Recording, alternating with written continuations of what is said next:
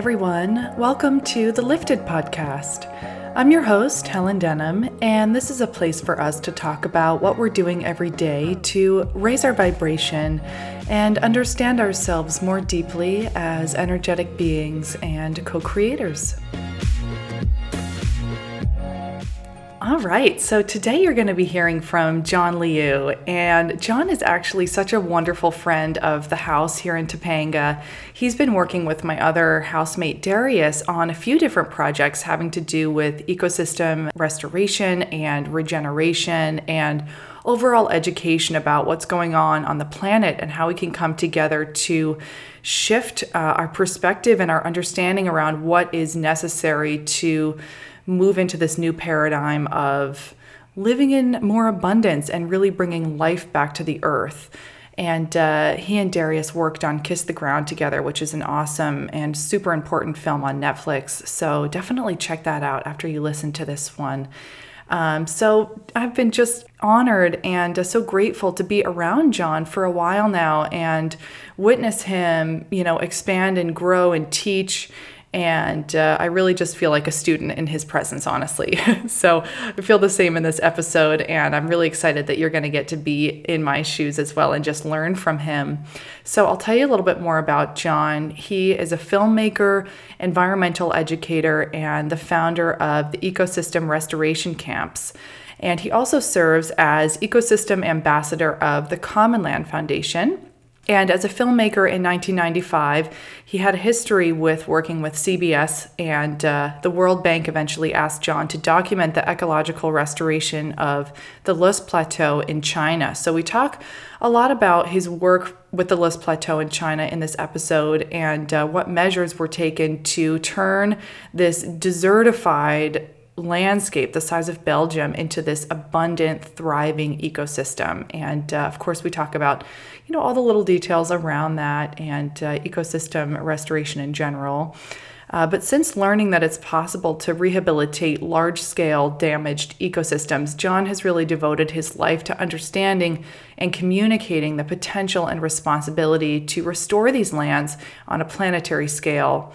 And again, John was recently in Kiss the Ground, and he's also worked on numerous and award-winning film projects, including Hope in a Changing Climate, Green Gold, Jane Goodall, China Diary, Leading with Agriculture, etc. He has an amazing, history of work in film and television and everything. And I also want to share the mission of the ecosystem restoration camps with you because it'll give you some more context. So their statement reads, "We believe that all beings are equal and endowed with certain inalienable rights.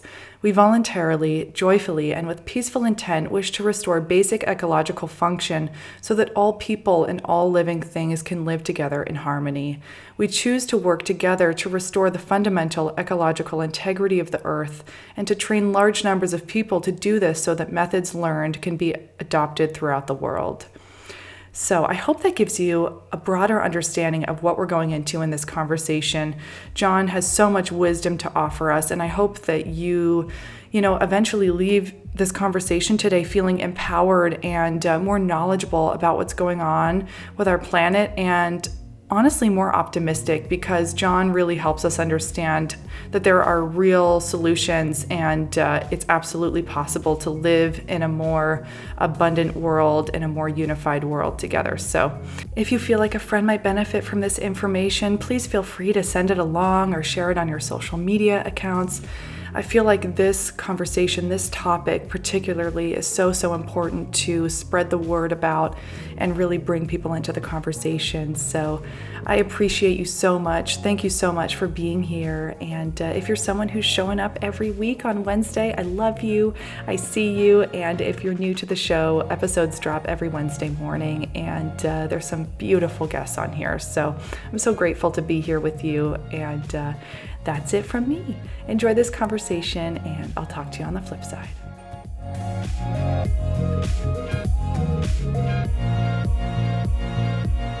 All right, John. So the first question I'd love to ask people is, how do you like to start your days off? Do you have any rising rituals or routines that you go to? I usually wake up, and so yes, normally I take a shower. But there are cases where I have been doing meditation in the morning. There have been two different types of meditation, and I haven't completely determined which one uh, is more effective. But I've been doing a Zen meditation with actually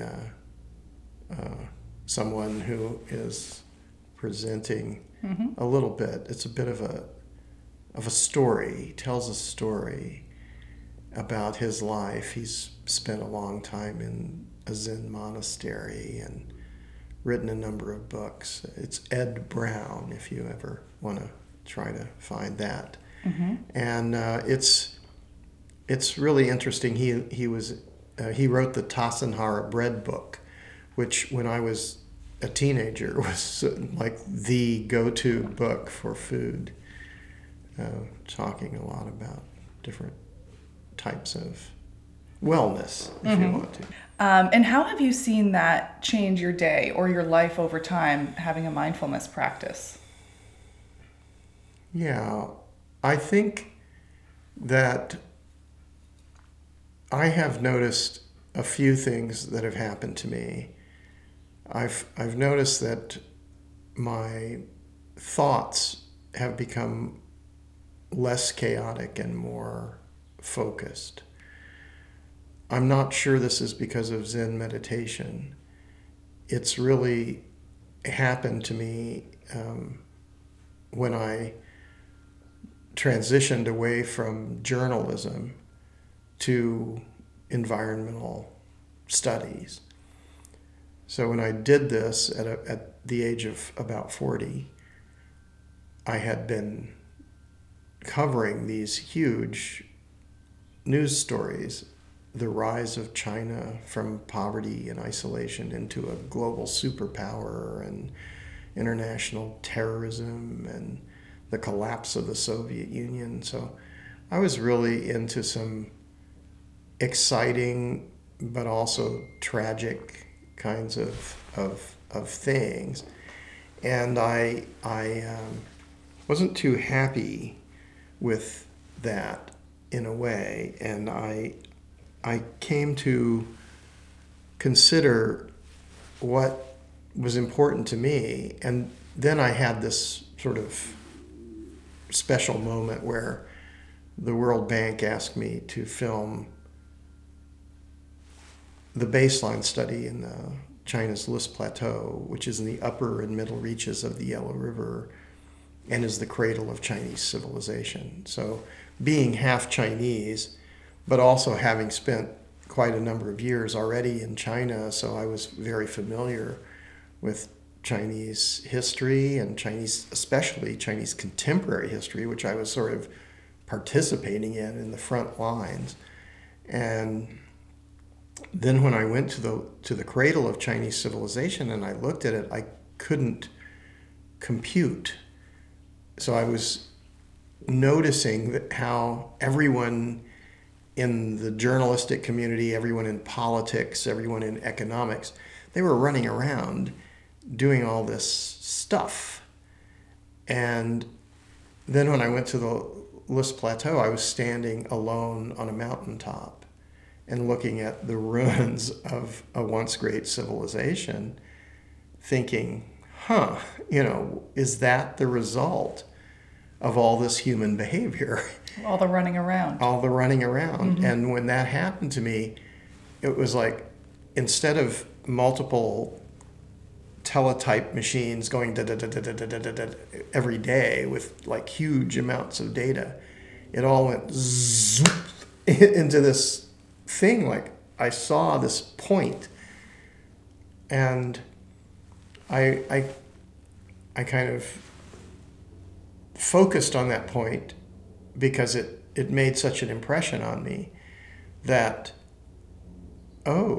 actually the things that we're pursuing in our daily lives are not as important as we think they are. Mm-hmm. In fact, they may be part of an illusion, and that we think it's important and we're focused on it, but actually we're living and we're going to die. And why are we spending our time while we're living running around in this sort of what is hamster wheel? Yeah. And it sounds like you had really seen that firsthand coming from journalism and working with media so heavily. So that was what you might describe as kind of your wake-up call, your turning point at the List Plateau, looking over the degraded land. That was like a wake-up call for you? Well, I think that it's really wonderful if we have purpose in our lives.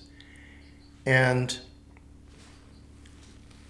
if our purpose is to go shopping, then I think it's really not a very purposeful life, and it doesn't lead to great satisfaction. I mean, you may get one bag and want two, and you may get two and want three. And if you carry that thought, you may end up with lots and lots of bags. Yeah. But not a great deal of satisfaction, and you're always wondering, why do I want another bag? Mm-hmm. And I think with looking at the devastation of the cradle of Chinese civilization and thinking about this, and then of course I was there to film the baseline study for a restoration project. So I started thinking about, well, could this work? I mean, can you take a ruined landscape and make it whole, make the rivers flow, and the forests return, and the meadows return, and the animals and the birds and like insects and microbial communities and fungal communities? And I was looking at that thinking, well, my goodness, if that's possible, that's more important than anything else I've ever seen. Mm-hmm. And I'd seen a lot as a journalist. And so then when my mind went quiet and I thought about it and I observed it and I was documenting it, so I was very focused on what I was seeing. And then I was surrounded by all the top experts in the world doing this kind of work. And, I said, well, actually, I was 40, and I was maybe a little more than 40. I think I might have been 42 or 43 or something. Mm-hmm. And I just thought,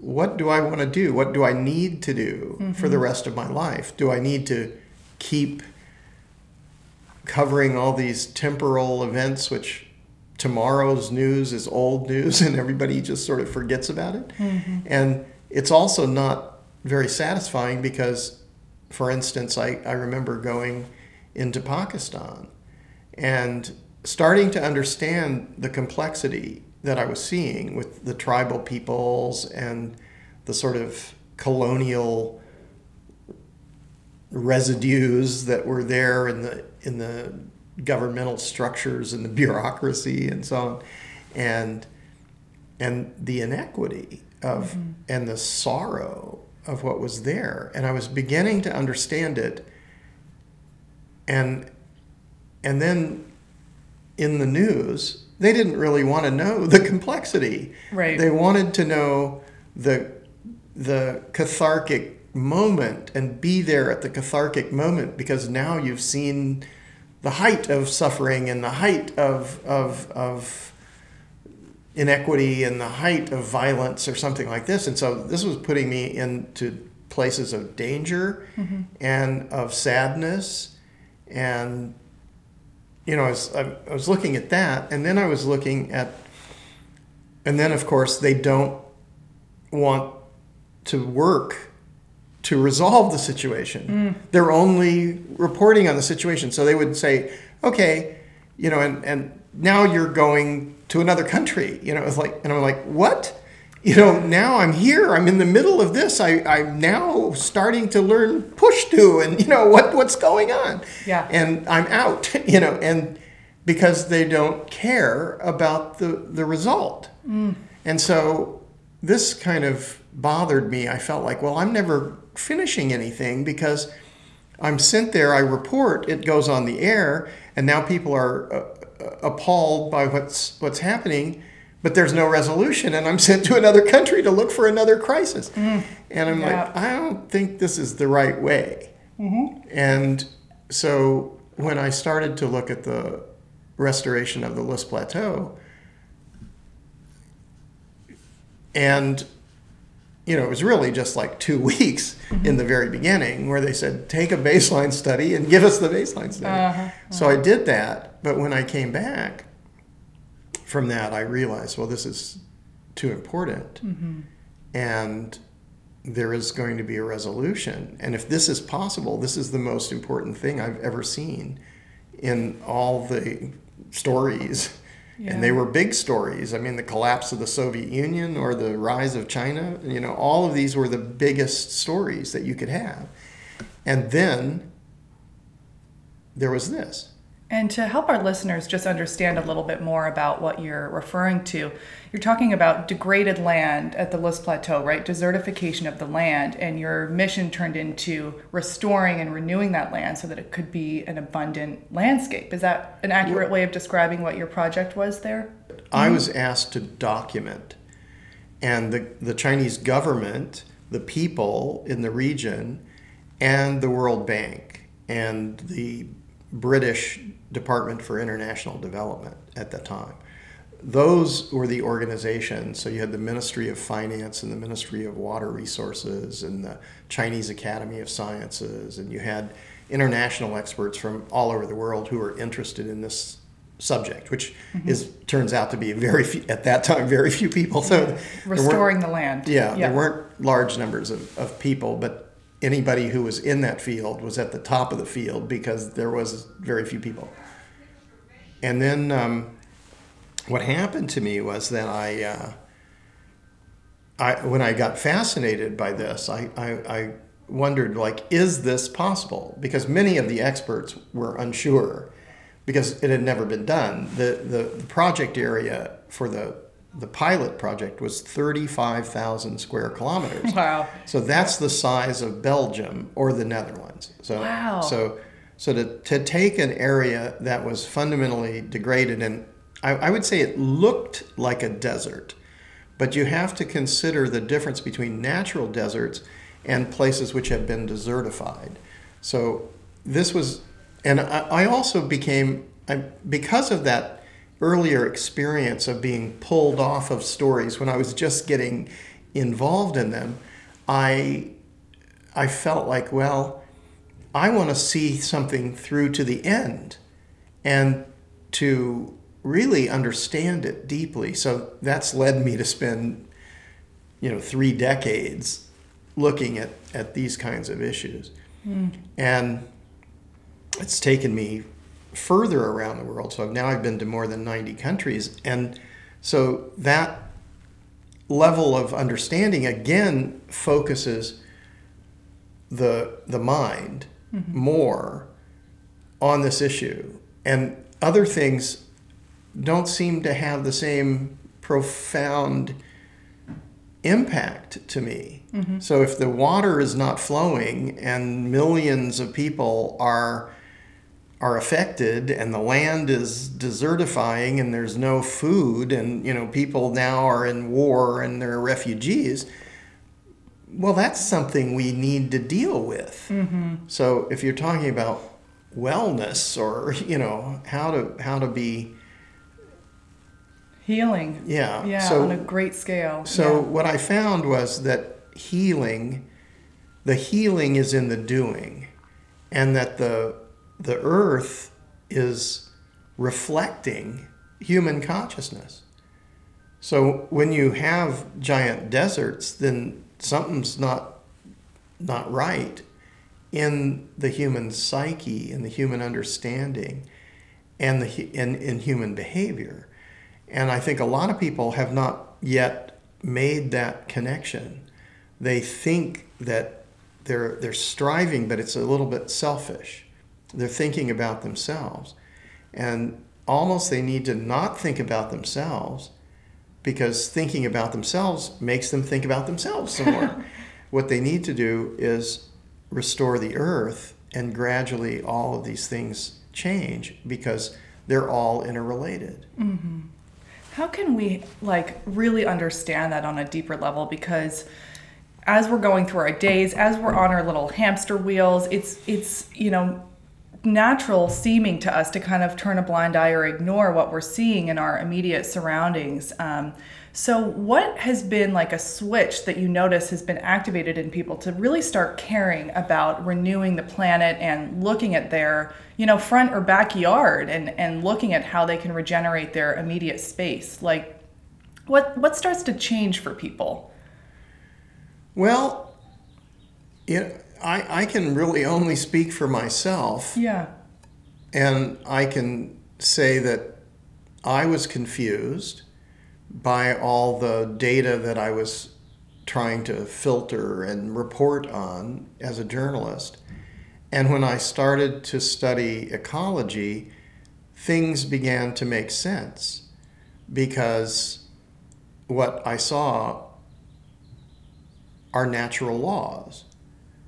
So when you start to see that there is a symbiotic relationship between all living things, and that the breath of life is a symbiotic relationship. It's a gas exchange between organisms which breathe oxygen and organisms which breathe carbon dioxide. And when this relationship is balanced and whole, then it has created and constantly filtered and continuously renewed the oxygenated atmosphere on the planet. And of course we're going to be healthy. This is the only planet we know that has such an amazing oxygenated atmosphere. And it's not magical. It's a symbiotic relationship which evolved over billions of years. So understanding that is then to have some surety. It's not my opinion that symbiotic relationships between life forms generated and constantly filtered and continuously renewed the oxygenated atmosphere. It's simply the truth. And to live in truth is really an important part of life. Yeah. And I think the other thing is that everybody is flawed. And so it's very easy to make mistakes. It's very easy to do the wrong thing. And if you do, then you fall down this trap where everything is getting worse. And so to change that, it's a paradigm shift. You have to go in the other direction. So, running around and taking pictures of wars and people who are massively dysfunctional and hating each other and killing each other and stuff, well, that's a pretty dramatic shift to shift away from that to look at how do you restore Earth systems? How do you restore equilibrium to living systems? So I think it's very close to what you're talking about in terms of wellness. And the wellness is reflected. So the earth is reflecting what we understand and what we're doing. So the more that we do to ensure that we understand these processes, because the complexity is intense. So now I've spent decades to understand this. And so the more I study this, the more I observe this, the more I document this, then there's a challenge there. In academics, you have to defend the thesis. So my process has been to defend this thesis in public rather than go into graduate schools and say, and now these professors are the chosen ones who can defer knowledge or can validate my understanding.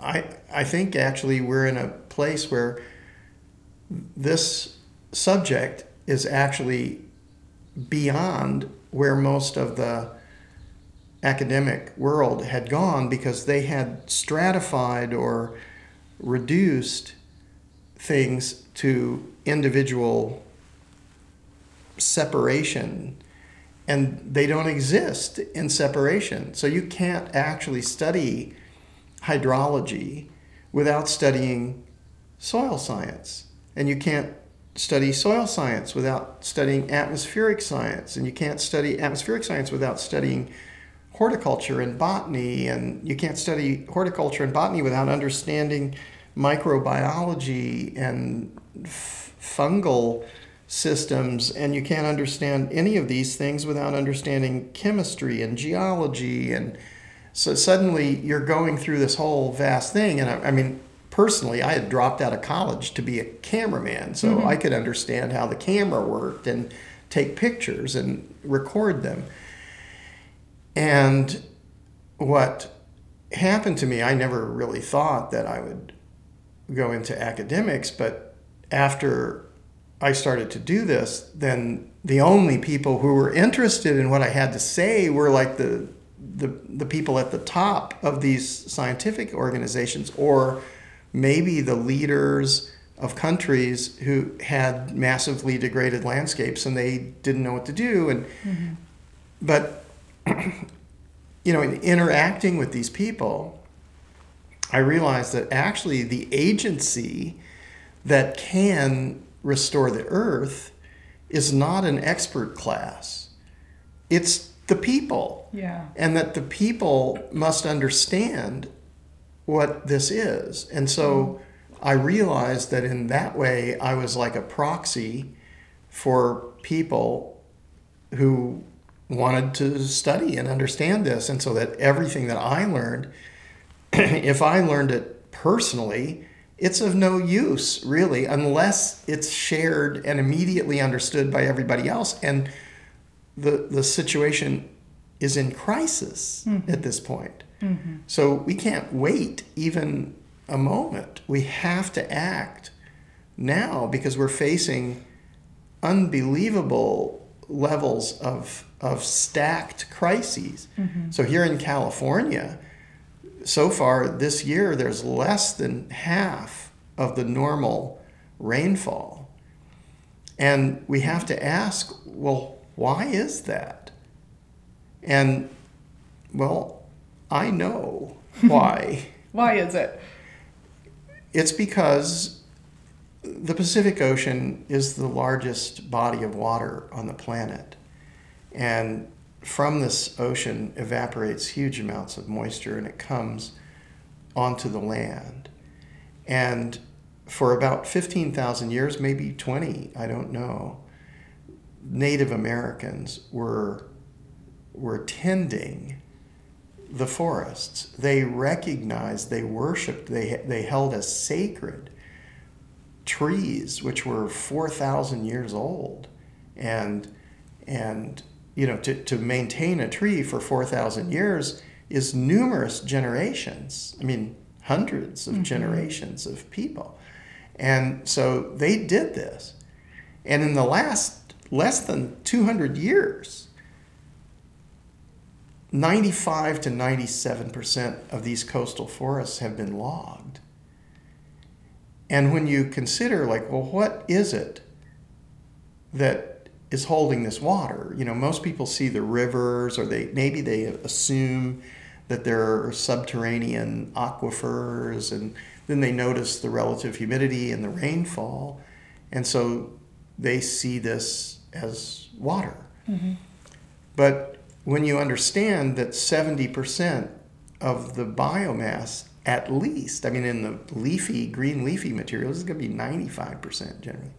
So, you know, a vast amount of this biomass is water. The trees are holding the water and the humidity coming off. And that they're respirating, and also the height of the canopy. So you're talking about at the climax, there's evidence that there were 4,000-year-old trees which were about 400 feet tall.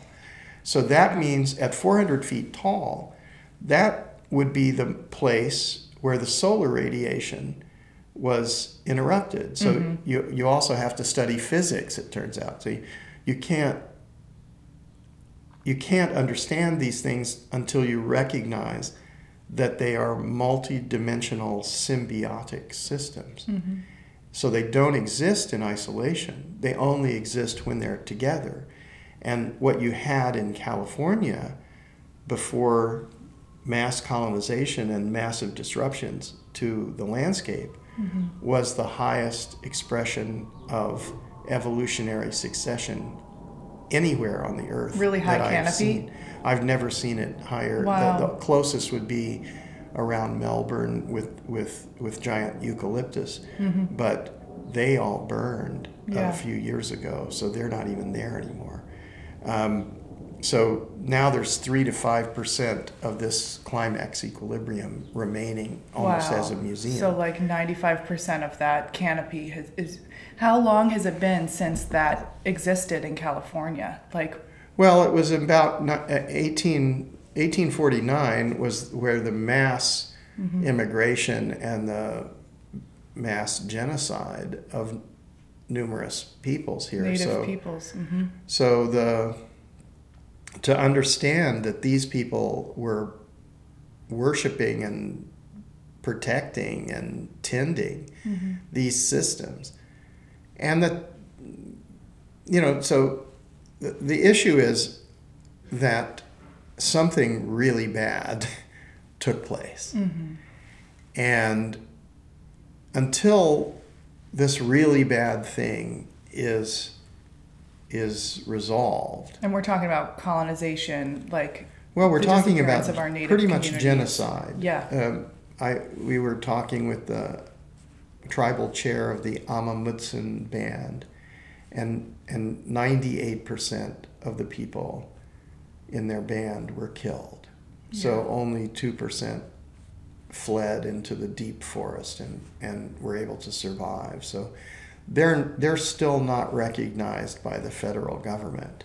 Although here in California, the state and anyone who studies anthropology they're quite aware of this.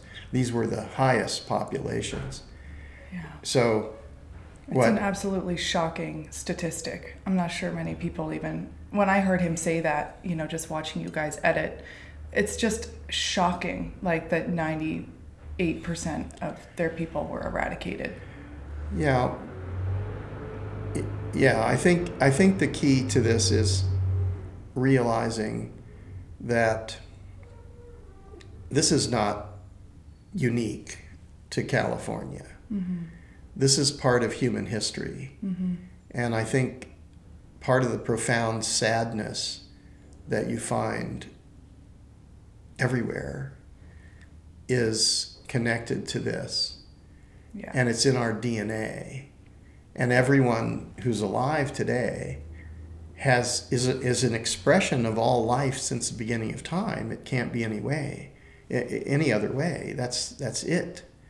Because everything has happened to all of the people who are alive today, to their ancestors, for them to survive and be alive. And I think, meditation, we were talking a little bit about meditation. I think contemplation is also pretty critical. So if you can just consider for a while what are the implications of certain things, like saying there are 95% of the great coastal forests in California have been lost over the less than 200 years. And that 98% of a populated group of peaceful natives were eradicated. Then if you're not heartbroken by that information, it's something you need to really Well, yeah, do some other. familiarize. But I love, John, how you explain everything from this kind of holistic viewpoint, that we are not separate from nature at all. It's this symbiotic process. Our breath is connecting to the trees. And I think that's where a lot of our attention and awareness gets lost, because we're in such a technological age now that we forget that we are innately part of earth and nature, and that we're having this communication on a biological level because we identify more with our phones. So it's empowering to hear you remind us of this, and put us back in the driver's seat in a way to just get more in touch with that. Well, I think it's also really important to realize that um, there's different types of time. So we're often really considering temporal time. This is our time. We live in this time. This is the pop song. This is the fashion. This is, well, okay, but there's another kind of time. Yeah. In fact, there's several kinds of time. One of the things that appeared to me was that I realized that I could look through time.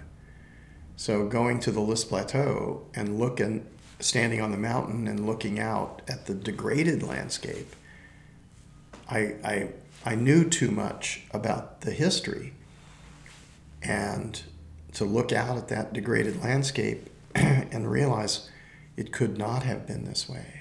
Mm-hmm. It had to be one of the most nurturing places on the planet, because it became an agricultural center, a cradle of civilization at the same time, or nearly the same time, as Mesopotamia, between the Tigris and Euphrates. And it's quite interesting to go there and realize, well, the same thing happened. It's desertified. And so that's a clue. That's something about forensics, about ecological forensics. But to understand this is also to realize that, I'm looking at the ruins of a once great civilization. This is what is the result of destroying the ecological systems. So the rivers don't flow. The forests are gone. There's sand instead of soil, and there's just tufts of extremophytes instead of meadow flowers and great beauty. Mm-hmm.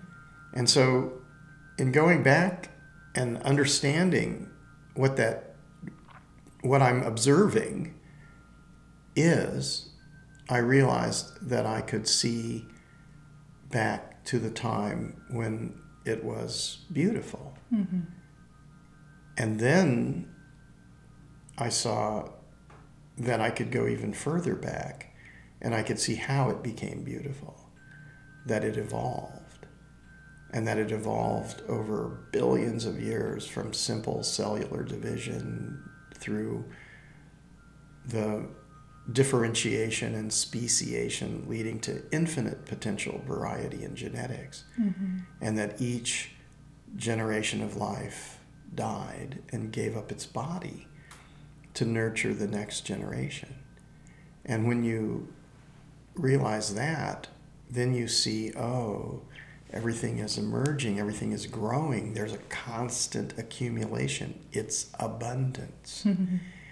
And when you don't understand that, and you interrupt this natural cycle, you're destroying it.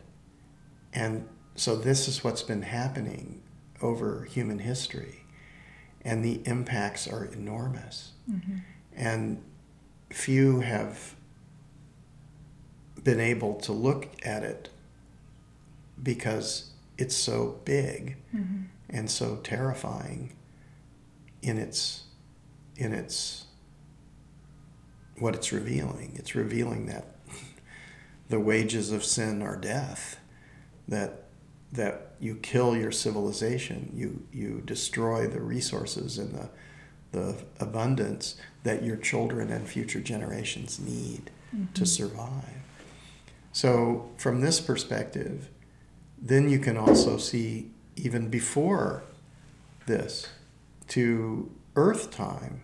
So there was like 1 billion something years or more, maybe 2, before evolution began. So when there was a formation of cosmic dust, of stardust forming and circling the sun, and then it's molten and it has gases, so suddenly, oh my God, and then suddenly you're standing there at the edge of the cosmos looking out, and there's an infinite universe, and you're going, oh my, what, shall I use the red bag or the black bag today, suddenly becomes a kind of a trivial thought. Yeah. And, how long can you stand there at the edge of the universe staring at the unknown?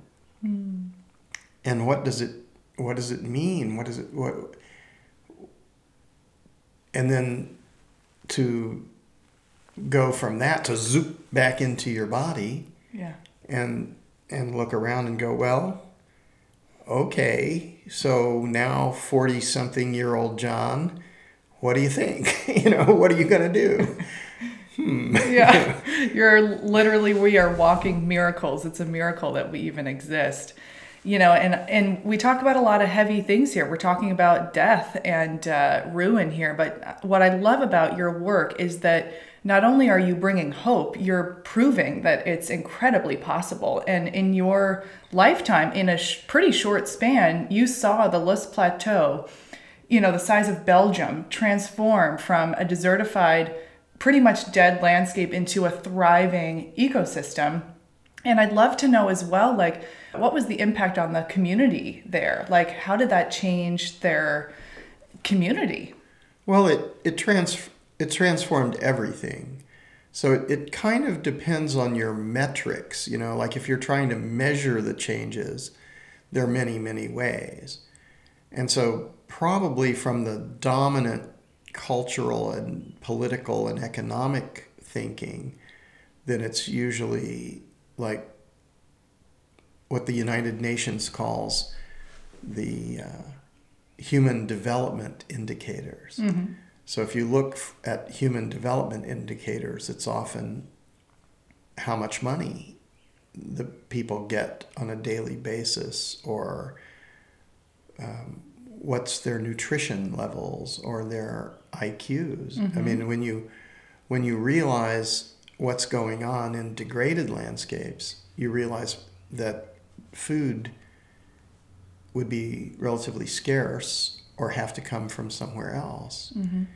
And when you understand about nutrition, for instance, that there are primary nutrients and there are secondary nutrients and there are very many micronutrients, and that physiologically speaking, these types of nutrients are the determinants for human development and human health, and glandular and other secretions which regulate and determine the intelligence or the functionality of our bodies. Mm-hmm.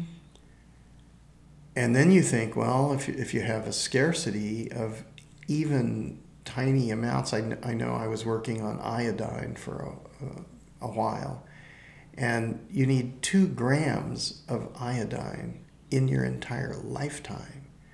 But if you don't have that, then you'll have glandular disruptions in your body. Yeah. And so if that happens over a region, this affects the prenatal and childhood development. Well, that's when the brain is forming and developing.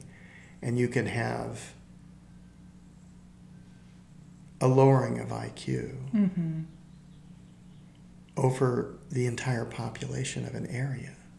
Yep. So when you understand that, you realize the ecological health of the landscape, the availability of all nutrients for everyone is critical. Yes. Because if you have a vast population of people who have not had sufficient nutrition, then they're going to be highly challenged.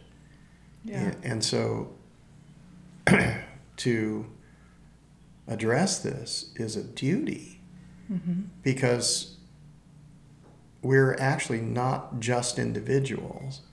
We're part of a meta-organism. We're part of a species. And I think this is where the real dysfunction is at this time. As a species, we have failed to come together and express our potential. So we're stressing individual development and, in some ways, selfishness. How can each individual, or maybe family units, or maybe racial, national identities, compete with others? Well, I don't know that it's a competition. We are a species. We're living and we're dying. And, it's not us and them. There's just us. Yeah. And some of us are suffering. And some of us are wildly privileged and maybe overprivileged. And there's a lot of overconsumption. There's a lot of waste. There's a lot of toxicity. And there's a lot of racism and lack of consciousness and lack of compassion for what's happening to so many people. So what I noticed is that these things also are all interrelated, and that if you restore the earth systems, then you're addressing nutrition issues, you're addressing hydrological issues, you're addressing all of these things. What I am thinking of as well, I think it's so important, and I love that you're talking about how nutrients in our overall well-being, our IQ, are all related to our immediate environment. I'm thinking about New York City and cities in general, where there are little food deserts in the more impoverished places in big cities. And one of the things I love seeing you work on right now is bringing more communal gardens to Los Angeles, for example, that you're working on now. So can you talk a little bit about that and maybe how accessible it really is to us to create gardens in our yard and open to community? Well, yeah, I think community is the word that you really need to stress here, because I think as individuals, we're going to be immediately overwhelmed by the level of complexity and the amount of work, the degree of difficulty that we're facing. So, for me, after 3 decades of observation and study, I got used to the degree of difficulty. So it doesn't really shock me. I know how hard this is. And I think for a lot of people, they want to say it's simple. Well, no, it's not really simple. But at some level, it isn't. What's interesting is it's not impossible. Especially not together when you've got community. If you're together, you can do it. If you're alone, I think, well, it's overwhelmingly difficult. But so what we have is we've created the Ecosystem Restoration Camps movement. And the Ecosystem Restoration Camps movement allows people to come together and share in their learning and then share in the doing. So if you don't understand it, the idea of restoring Earth systems is, well, impossible for you. So you're going to have to understand how Earth systems function and what the relationship between human beings and soil fertility and hydrological function and biomass and biodiversity and so on works. So in order to do that, I spent a long time studying. We don't have that time anymore. And so it's necessary to learn by doing. And there are thousands and millions of people who've been studying permaculture and regenerative agriculture, and these are the things that we can all do together so that we can act today, not study for a long time and then sometime in the future do something. We can do it now. And learn while we do it. And Just learn do it. while we do it. Yeah. So there's certain things that we know now, and there's more to learn, but we should do what we know now and learn what we don't know as we're going along. And the other part of this is the healing of broken hearts, because this puts us into community with other people and allows us to experience the pain and the suffering and have that balanced by joy and comforting and compassion in which we all need. So if we all do this together, then we're all healed. But if we try to go into meditation on our own and we can solve everything for ourselves, and we don't realize that we are connected to everyone else and to all other living things, then the chance of success is, well, non-existent. So the fact that we are all connected in this way means that our collective success is our individual success. And this is another huge revelation. Another thing that is important to understand is that there are things which few people understood in the past. Like there are, I would call them counterintuitive findings. So one of the things in agriculture that has been continuous is this idea of growth and yield and beating the earth harder and harder to produce more and more. And this led to a thought that, actually one of the fellowships I had was to the Rothamsted Research Institute. And this institute was started back at the time of Darwin and Malthus. So an earlier age of talking about, so in the 1800s, mid-1800s, the thinking was they had pretty good mathematics. By that point, they were looking at higher and higher types of mathematics. And they were looking at crop yields. So they were measuring crop yields. They had markets and they were buying and selling things, and they were just had a lot of data. And then they were looking at population growth rates. And they noticed that the crop yields were increasing arithmetically, and that the human population numbers were increasing exponentially. And when you start to put the trend lines of exponential growth next to the trend lines of arithmetic growth, you realize that they cross. And when they cross, you're into a situation which you can predict that there will be scarcities, that there will be terrible potential for famine and mass death. So especially Malthus had this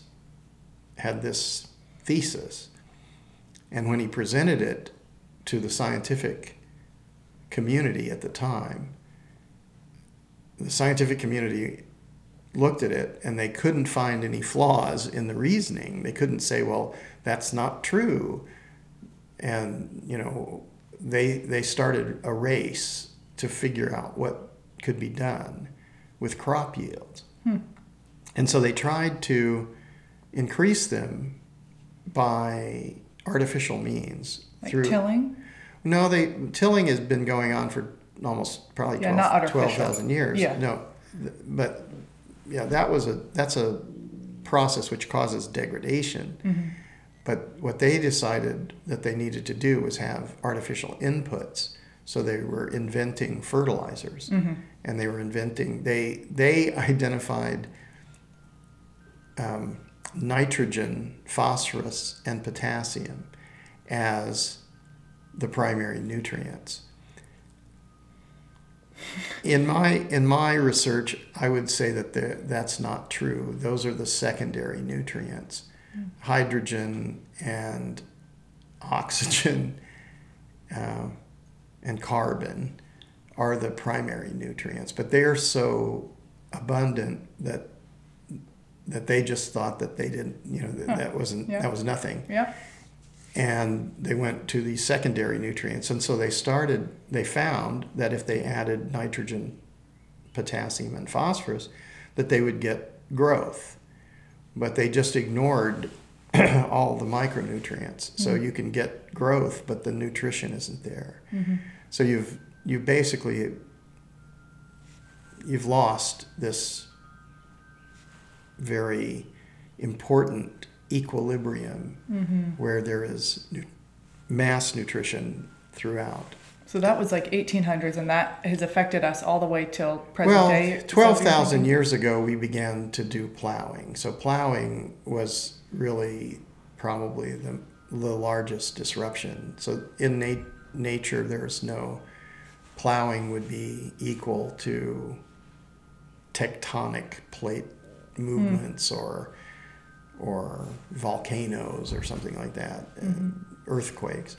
So, we're causing, it's not a natural disaster, it's an unnatural disaster. So we are causing a disaster by turning the soil over, putting the subsoils up, and then we're exposing the microbial habitat to solar radiation, which means UV. When you've lost the canopy and the full spectrum light is hitting the upturned soils, then you're sterilizing the microbiological communities. Well, those are the communities that built soils originally. So why would you imagine that would be a good idea? Yeah. So you're now into this place where it's just so false that, and then that's passed down from grandfather, father, son for hundreds of generations, and nobody's even thinking about it. So that's what they did. We do this, we turn the soil over all the time. And so what happens? It turns from organic soils filled with, teeming with life, to geologic materials that are baked by the sun and sterilized by UV radiation. And well, that can't be right. So even a cameraman, can go and spend a little while observing that and come back with this understanding. Right. It's like that. And then in academic understandings, that cannot be refuted.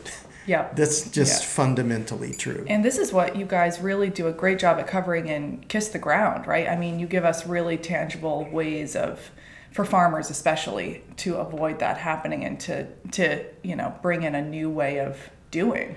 Well, one of the interesting findings that is counterintuitive is that in the degraded landscapes, you can increase productivity by reducing the area in cultivation. So this finding is completely different than the traditional concepts in agriculture. So instead of more and more land for agriculture in the Luz Plateau, they reduced the area in cultivation, maybe releasing as much as 50 or 60 or 70% of the land to nature to restore natural landscapes. And when they did that, they got the water back. and they got the soil back. And then they got more productivity in the smaller areas than they had in the vast areas that they were beating to death. By that you mean they just let nature take its course. They didn't touch it. Like they renewed it, but then they didn't farm it. They touched it. They touched it. So there is like if you think about evolution over 3.8 billion years, I'm not sure we have 3.8 billion years if we're going to save human civilization to let nature just go on its course. So the question is really what are the principles that underpin the concept of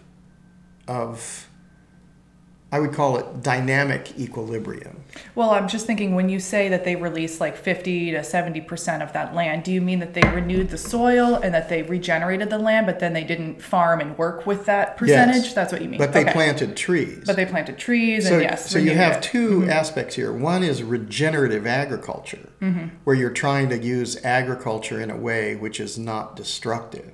So you've maybe stopped plowing, stop adding chemicals, and start restoring natural fertility. That's when the microbes and the fungus can release nutrients from minerals and make them bioavailable to vascular plants. But that also then, when the plants die, if you don't take away everything, then they recycle into organic soils. But in the other side of this is rewilding or reforestation. And that can be in many flavors. So when we look at the evolutionary succession, often people say, well, I would like to go right to the climax. So let's just plant the climax species. Well, the chances of those climax species being able to survive in a degraded state are very low because the soil has been altered, the hydrology has been altered. So you need to actually see and observe what nature does in degraded states. And what you find is that there's a rush of what most people call weeds, and they don't want them. They like, oh, kill them, get rid of them. But actually, what's happening with those is that they're fulfilling a function to create a pioneer canopy, an early succession canopy. And when that early succession canopy grows up, it usually grows fast and dies and grows fast and grows and dies. And then within a few years, you've reprocessed the soils. You can also do this by planting certain things. You can decide, well, I would prefer not to have alien species, so let's go to the early succession indigenous plants and massively seed them. And then let's process maybe you need certain kinds of minerals to balance the pH.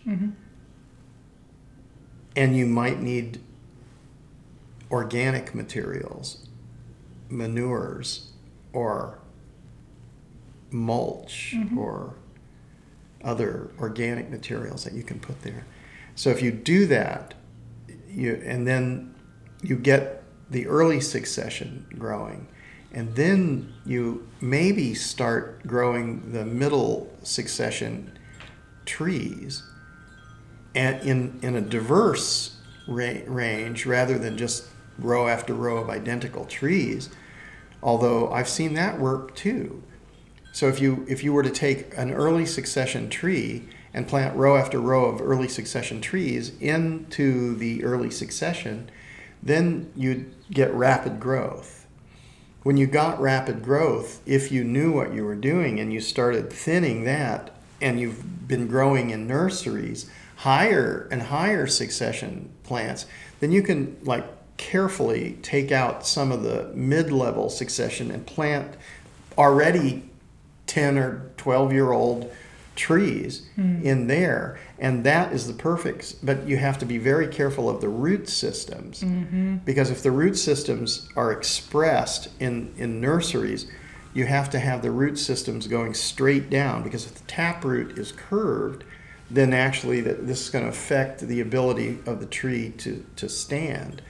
So the complexities of all of these things are what makes it so interesting, actually. That's infinitely fascinating. It is fascinating. And it sounds like, just from the little clips I've heard you guys working on with the Amamatsan tribe, what's the name of the leader you've been talking to? Valentin Lopez. Yeah, Valentin Lopez, yes. And describing the indigenous wisdom of the root systems and how deep they really go. And it seems like there's just so much to learn and remember from our indigenous people around here that it's coming back.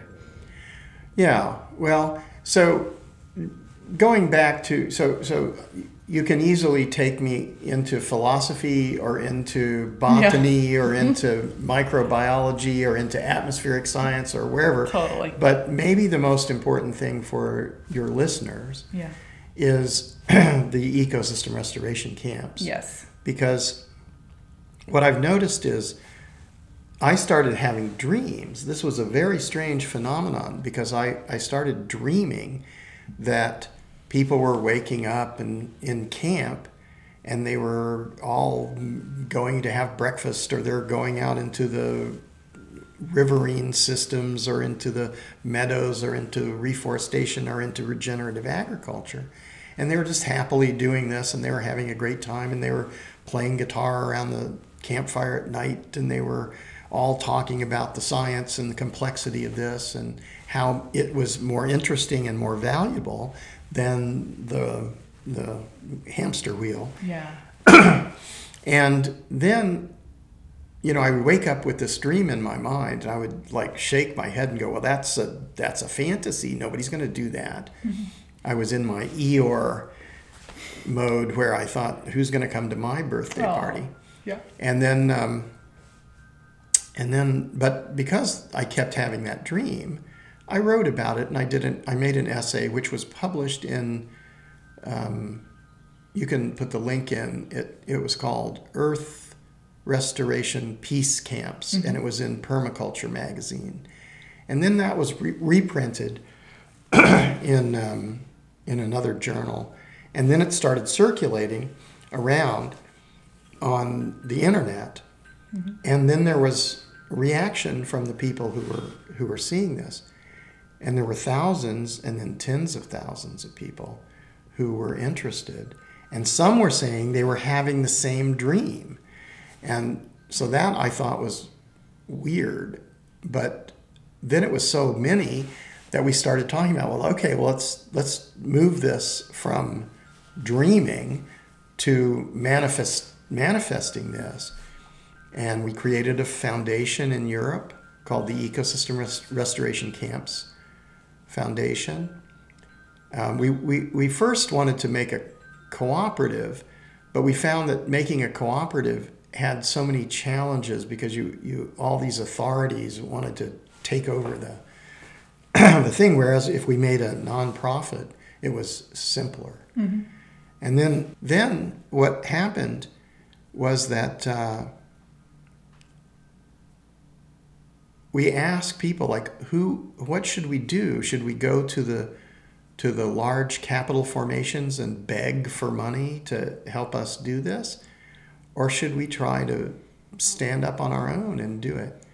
And so we said, well, what if we share?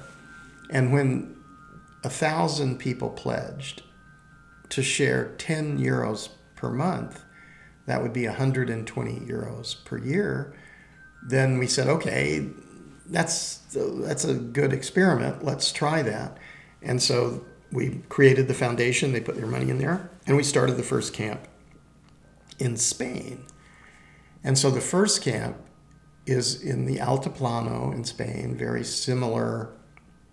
They had cut all the oak trees to build the Spanish Armada, and the place desertified largely. And they were using plowing and, just very destructive agriculture for centuries and maybe thousands of years. And then it was really degraded, and all the people left, except for the old people. It was called Territorios Abandonados. So you'd see the ruins of villages and things, and a few people lived out there, but not very many. And it was dry and had hot, and the dust would blow across, and the hot winds. When hot winds blow, that's an indicator, because there's no relative humidity, no respiration, and it desiccates the organic material which is on the soil. That's pretty serious. So that it was into a kind of late stage as opposed to early stage.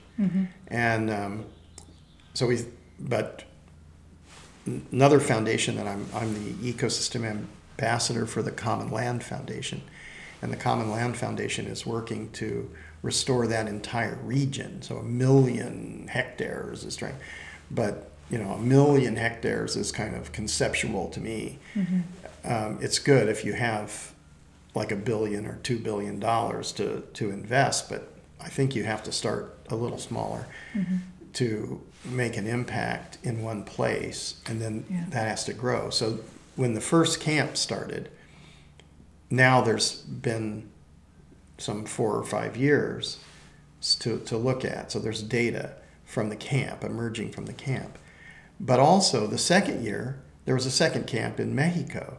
And in the third year, there were 21 camps. And in the fourth year, there were 37 camps. And now they're going to be probably 50 by the end of this year at least. And we could keep going if enough people join as supporting members. Yeah, and it's only, I'm a member for like $6 a month. I think it's like a coffee, Yeah. Happy to, and I love seeing my little email, and it reminds me to keep in touch. But the one in Spain you were talking about, you saw them regenerate the land over time? Well, it's still it's early days, but yes, there are measurable increases in organic matter, measurable increases in moisture and moisture availability, which means that the process is being recharged in this small area. Now that has to get bigger. And you also have measurable reductions in surface temperatures. So these are all very good indicators. When you have increases in biodiversity, it's also a very good indicator. You can start to see microbes and insects and fungus and birds and animals and different kinds of plants returning just in natural succession. So there are things which we can do to process the soils and to make them as nurturing and functional as possible. And then the legacy genome can reestablish itself because it's there.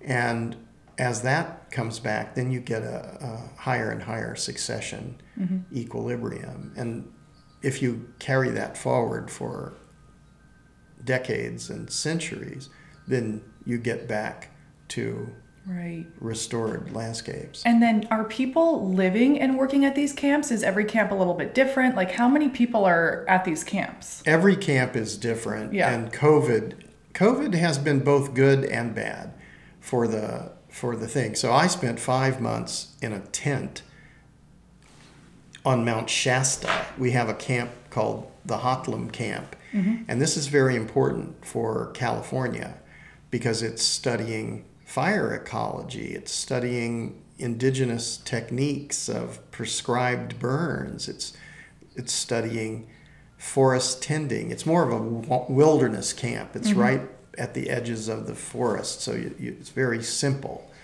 So some camps are simple, and other camps would be beautiful little ancient castles that people are rebuilding, and we have one working. Do people live there though, or do you can do what you're doing, like camp there, visit, work? Some people live there. There would always be camp coordinators and core people. Like if someone listening wanted to get on the ground and go visit and learn and work, could they kind of contact a camp and make that work? There are programs in all the camps.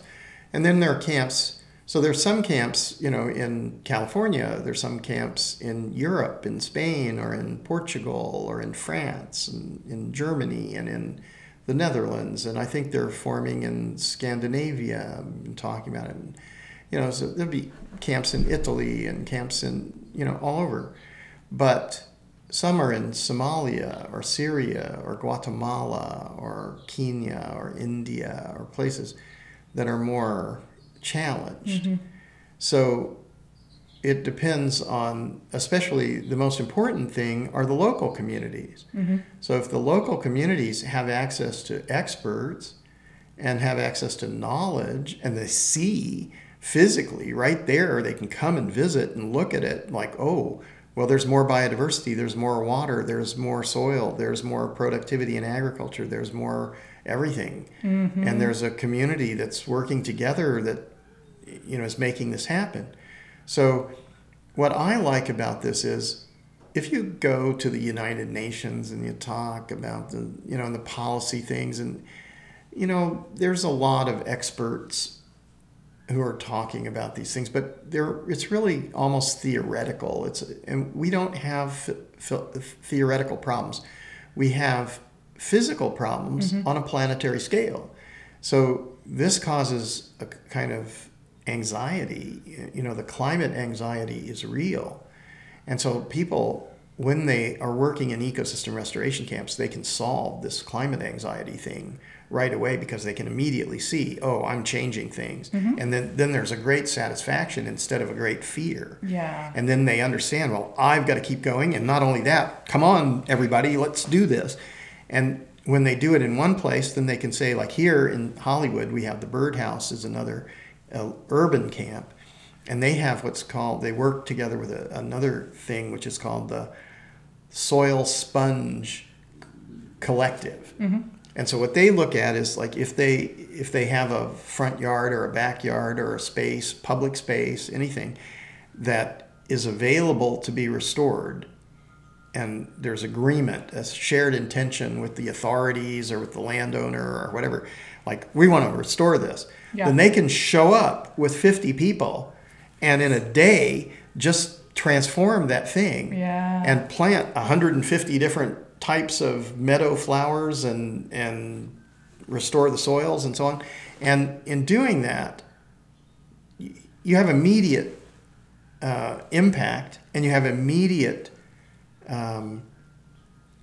ability to immediately do it. You don't have to wait. Because what you're talking about is in people's front yards in the suburbs, right? Like big gardens in their front yards that might feed your surrounding 50 families if there's enough planted in the front yard. That's right. It's incredible. But we have different levels of this, So yes, if you're in a city and you want to have your community get together and sing and eat together, why not do this for a few hours? Yeah.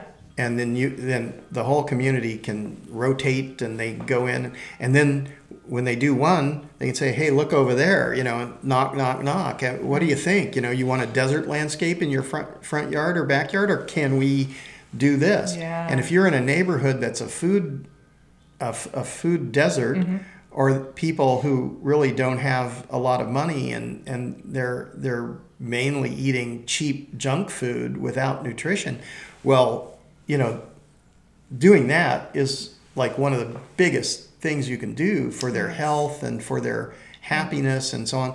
So, okay, then you can do that. And then, well, that one can be 2, that 2 can become 4, 4 can become 8, and 16, the whole place, the whole thing. Yeah. And when you do this, and when you understand the relationship between and differences between annual plants and perennial plants, then you can graduate to the orchards. And the orchards could be nuts and fruits of all kinds. Yeah. And they're creating a canopy. And then the canopy is interrupting the solar radiation, and there's moisture. And then the surface temperatures are changed. And so when you extrapolate from what you're learning about this one specific place, and you apply it at scale, and you have 50 people, and then you have 100 people, and then you have 1,000 people, and then you have 10,000 people, and then you have 100,000 people, and then you have 1,000,000 people, and they're all having block parties and eating together and singing and doing this. There's nothing more valuable that you can do. Yeah. So this takes us to some of the other problems that we have, like the economy is incentivizing destructive behavior. And the economy must encourage and incentivize functional ecology and healthy behavior by human beings. And that hasn't happened yet. So, but in these communities that are forming to do this, that's all they talk about. And they recognize that this is true value, real value. This is abundance, not scarcity. This is compassion and care for one another instead of selfishness. Yes. Yeah. And these ecosystem restoration camps are setting an example that it's like living proof, which is so valuable just to be able to see it, to believe it, and to know that we all have the right to grow food in our homes and that we have people around us that will help. So, oh my gosh, John. Well, thank you so much for everything. You're a true philosopher, John. It's a privilege to sit and hear from you. And well, now I'm old, so I've turned 68. And I've had a very full life to this point, pretty much consciously. I mean, I made decisions which took me around the world and all over the world, and I was stimulated in a way that's very rare, I suspect, and I wanted it. But at some point, I came to realize that desires are also about suffering. So to want things is not really I